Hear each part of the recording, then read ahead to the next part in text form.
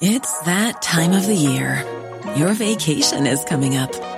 You can already hear the beach waves, feel the warm breeze, relax, and think about work.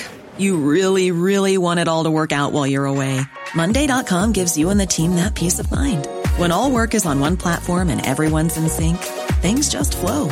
Wherever you are, tap the banner to go to Monday.com.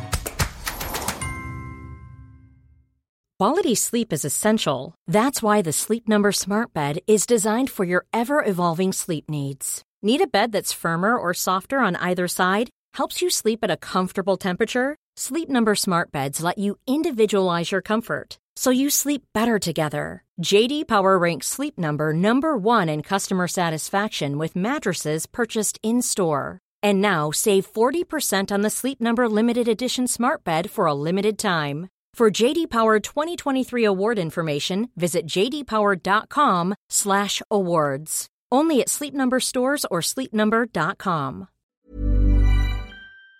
Are your dividends in the danger zone? With double-digit yields on offer on several FTSE 100 stocks, we examine if they're too good to be true. Struggling to complete your annual UK tax return before Monday's deadline? Well, in future, the Revenue's new digital system could know what you owe. We find out how.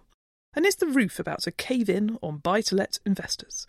We debate the likely impact of April's tougher tax rules. Welcome to The Money Show, the FT's most popular weekly podcast. I'm Claire Barrett, and I'll be giving you all the week's money news in downloadable form, with the help of my FT Money colleagues James Pickford and Adam Palin, plus our special studio guest, Micah Curry, author of our Income Investor column and investment director at Fidelity International. Recent years have not been kind to investors seeking income. So while the emergence of double-digit dividend yields, yes, you did hear me correctly, in the blue-chip FTSE 100 index could be seen as a welcome surprise, in reality, it's nothing to celebrate. I'm joined now in the FT studio by Micah Curry, FT Money columnist and investment director at Fidelity International. Micah, thank you for joining us today. Thanks, Claire. Your column this week is all about the extraordinary dividend yields on offer on some of the stocks in the FTSE 100. Firstly, tempt us with the highest ones. Well, the numbers really are staggering. Right at the top of the table of top yielders, we've got Anglo American. The yield is at 26%. Followed by Glencore at 15%, BHP Billiton 13%, and Standard Chartered at 12%. Now, the average yield on the FTSE 100 is just about at 4%. Still pretty high. It is high, but double-digit figures and the amber lights should start flashing. Why do you think investors should be worried about trusting these numbers? Well, the first thing to remember is that if a share's dividend yield looks too good to be true, you should be careful, especially considering that dividend cover, which is a key metric for income investors, and that is the relationship of dividends to the profits from which they are paid, is at its lowest level in 6 years. And on Monday this week, we had Capita publish its latest dividend report, and it predicts the first decline in dividends since 2010. Now, this is largely due to two key reasons, and that is because the FTSE 100 is so heavily weighted towards the mining and commodity companies. They're the ones where you've just demonstrated those dividend yields are at their highest because the share prices exactly. have So those collapsed. are the names, and we've already seen some cuts. We've seen cuts from the likes of Anglo, Glencore, Standard Chartered, even the utility companies, Centrica, which is supposed to be very rock-solid dividends, they've also had a cut. So investors really need to go through this list, scrutinize this list, because a lot of people will be exposed to these largest companies. We know that within the FTSE 100, it's only a few companies that pay the lion's share of dividends. And if the market is effectively pricing in a dividend cut on these higher-yielding shares, in some cases, could the dividends even be maintained? Now, that is a very good question, and that's where things get interesting. Now, let's work our way through the list. We start with the miners. Proceed with caution. The miners have benefited from China's insatiable appetite for commodities. That is changing. The Chinese economy is at an inflection point. It's moving from an infrastructure, capital spending intensive economy. So we're not going to see the same amount of consumption, and that will continue weighing on the miners. Oil, the story is a little bit different. There's an elasticity of demand. So already in developing nations, people are using cars more often, and we're also using our cars more as we see the prices fall at the petrol pumps. The blue chip companies, BP and Shell, quite timely with Shell BG vote this week. Yeah. Their balance sheets are in quite a robust position, and they could ride out the storm for the next 2 years or so. So those could be quite attractive dividends. And then we've got HSBC, where there's a question mark, Pearson, and Aberdeen Asset Management. Now let's start with HSBC. The yield there is at 7%. Now, will they, won't they? I think HSBC is in a better situation that's as Standard Chartered. They're also exposed to Asia, but they were more prudent in their lending practices. And HSBC also has a more diverse operation, so that we could see that dividend come through. Question marks over Pearson. Pearson's very focused on maintaining its investment grade status. Lots of questions around the restructuring. And then, of course, Aberdeen is very exposed to emerging markets. So another question mark there. Thanks very much. That was Micah Curry, our income investor columnist. You can read her full column online now at ft.com/money, complete with a full table of all of the highest yielding FTSE 100 shares, or pick up a copy of FT Money this weekend. Still to come on the show, are you finding your tax return a little too taxing? Before that, April's harsher tax treatment of second properties could prompt many amateur landlords to wave bye-bye to buy-to-let. James Pickford, deputy editor of FT Money, has been exploring how changes to stamp duty and the tax allowances that landlords can claim from April could affect its future and the health of the property market more generally. James, thanks for joining us today. What's the government doing to rein in buy-to-let, and how is the market reacting? Well, it's going to be big changes from April. There are three main changes coming in. The first, which was announced in the summer budget last year, was the reduction in the amount of mortgage interest tax relief that buy-to-let landlords can claim. And previously it could have been up to 45% if you're an additional tax rate payer. This will be reduced to a maximum of 20% basic rate. They're also tightening up the wear and tear allowance that used to just be, you could literally claim 10%. Just put it in. And now you can only claim for the things that you do, the furniture that you replace or the fittings that you improve and so forth.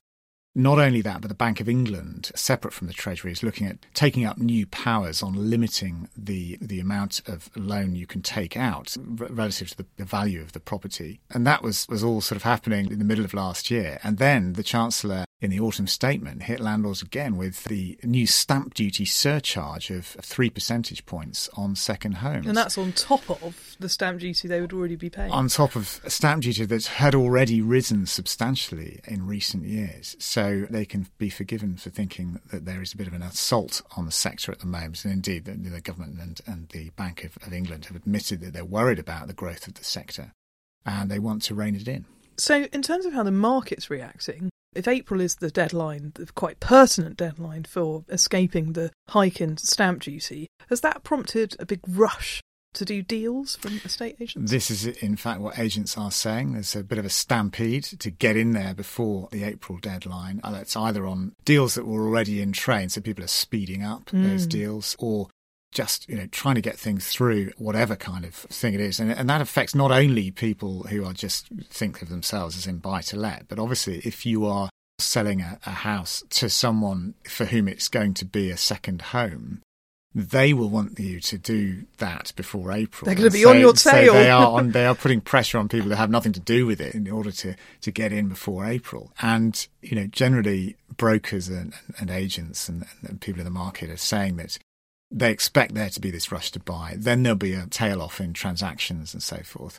After which, in summer, they expect it to sort of stabilise again as people absorb these new changes and the market returns to normal. But what they are also reporting is that people selling now are adding a little bit on because they think, people are keen to get in before April. So I'd say the market will take a bit more.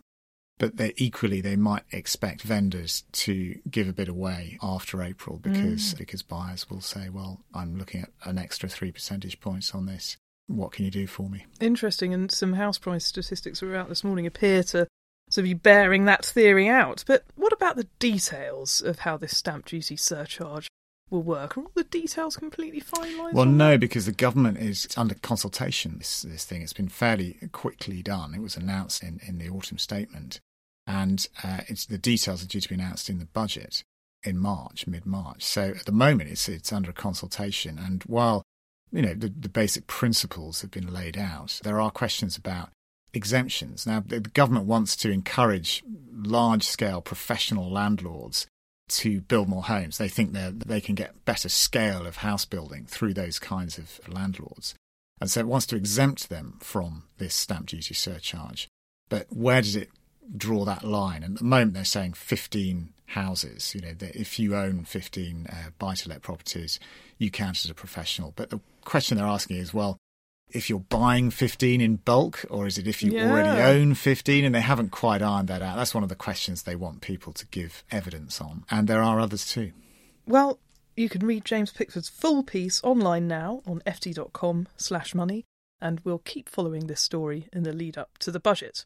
Now, you only have a few days left to complete your annual tax return online, if you have not done so already. So stop procrastinating and listening to this podcast. Just go and get on with it.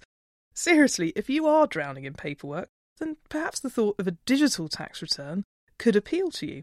I'm joined by Adam Palin, FT Money reporter, who's been delving into the digital details. Adam, thanks for joining us today. Hi, Claire. HMRC, they're working towards the goal of digital tax accounts for all by 2020. Could these really herald the end of the tax return as we've come to know and love? Yes, in a word. It's actually really exciting in the tax world. Now, it's all relative. I should put this in context. It's not for everything that tax professionals and accountants get desperately excited.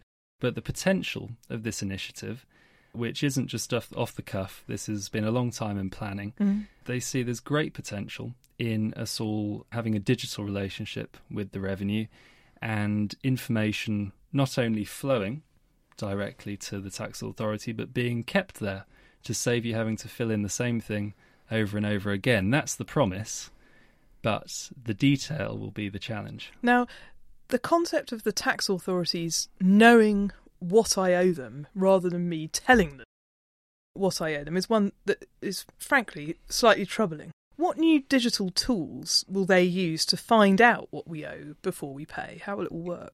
Well, there's a lot of emphasis placed on the role of apps, which we use for all manner of things. But let's say, Claire, not only are you a successful journalist, but you're a successful landlord and eBay trader, and you rent out your spare bedrooms to people via Airbnb. Not far off the truth. You have an app for each, let's say, and it will tell you how much money you've earned in a given tax period. You can review what that is, and it will pass on the information with your consent directly to HMRC. Now, the apps will be designed using software that's compatible with HMRC's own systems. And they've released all of that onto the market. They've shared their codes already, and they're actively encouraging software developers to just go for it. This is an aspect of the initiative that I understand from a technical point of view isn't that challenging.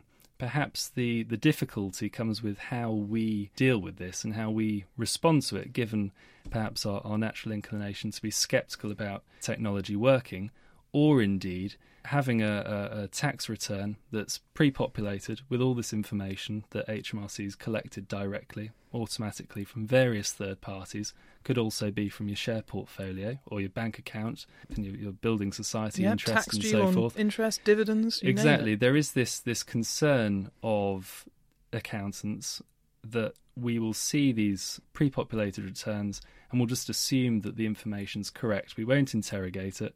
We'll sign off on it instead of signing, just hitting click send. The button. And we won't think about it again. But actually, this could cost taxpayers money. That's the concern. So what other concerns have readers and tax advisors raised with you about the changes that we're going to see over the next 4 years? Well, setting aside the concerns of accountants who are obviously looking at this in a lot of detail, those who are particularly animated about it are the self-employed and landlords indeed, who are faced with the prospect of having to file information or sign off on information a lot more regularly than they currently do. There was in fact a petition that was signed by over 100,000 people this month, prompting a debate in Parliament this week on the 25th of January. And it was forcing in the debate on the issue of what's referred to as quarterly reporting. What HMRC is very keen to emphasise is that this is not 4 tax returns a year, as Thank goodness. the self-employed and landlords are remain concerned that this will involve a lot more compliance, a lot more paperwork and a lot more cost, ultimately, either in terms of time or accountancy fees, than is currently the case. But HMRC is saying, well, look, this is just a matter of us collecting information more regularly and automatically. You just need to say that it's right. OK, well, thanks very much there to Adam Palin, FT Money reporter. You can read his full cover feature in FT Money about this very issue this weekend, if you're not too busy doing your own tax return, of course. We'd love to know what you think about HMRC and their plans to kill off the tax return, your views on the future of buy-to-let, or about money matters more generally. You can get in touch with us via email, our address, money@ft.com, or you can tweet us @FTMoney. And you can leave comments at the foot of individual articles on our website at ft.com/money. There is just time to tell you what else will feature in this weekend's issue. We reveal the investment tips that our small caps columnist Lord John Lee gave to more than 200 money readers at a special event this week. And as usual, we have the latest share tips and directors' deals from the Investors Chronicle. The Money Show is produced and edited in London by Adam Palin and Naomi Rovnick. We will be back next week, but for now it's goodbye from me and our studio guests. Goodbye. Selling a little or a lot? Shopify helps you do your thing however you cha-ching. Shopify is the global commerce platform that helps you sell at every stage of your business. From the launch your online shop stage to the first real-life store stage, all the way to the did we just hit a million orders stage. Shopify is there to help you grow. Shopify helps you turn browsers into buyers with the internet's best converting checkout. 36% better on average compared to other leading commerce platforms. Because businesses that grow, grow with Shopify. Get a $1 per month trial period at shopify.com/work. Shopify.com/work. Planning for your next trip? Elevate your travel style with Quince. Quince has all the jet-setting essentials you'll want for your next getaway, like European linen, premium luggage options, buttery soft Italian leather bags, and so much more. And it's all priced at 50 to 80% less than similar brands. Plus, Quince only works with factories that use safe and ethical manufacturing practices. Pack your bags with high-quality essentials you'll be wearing for vacations to come with Quince. Go to quince.com/trip for free shipping and 365-day returns.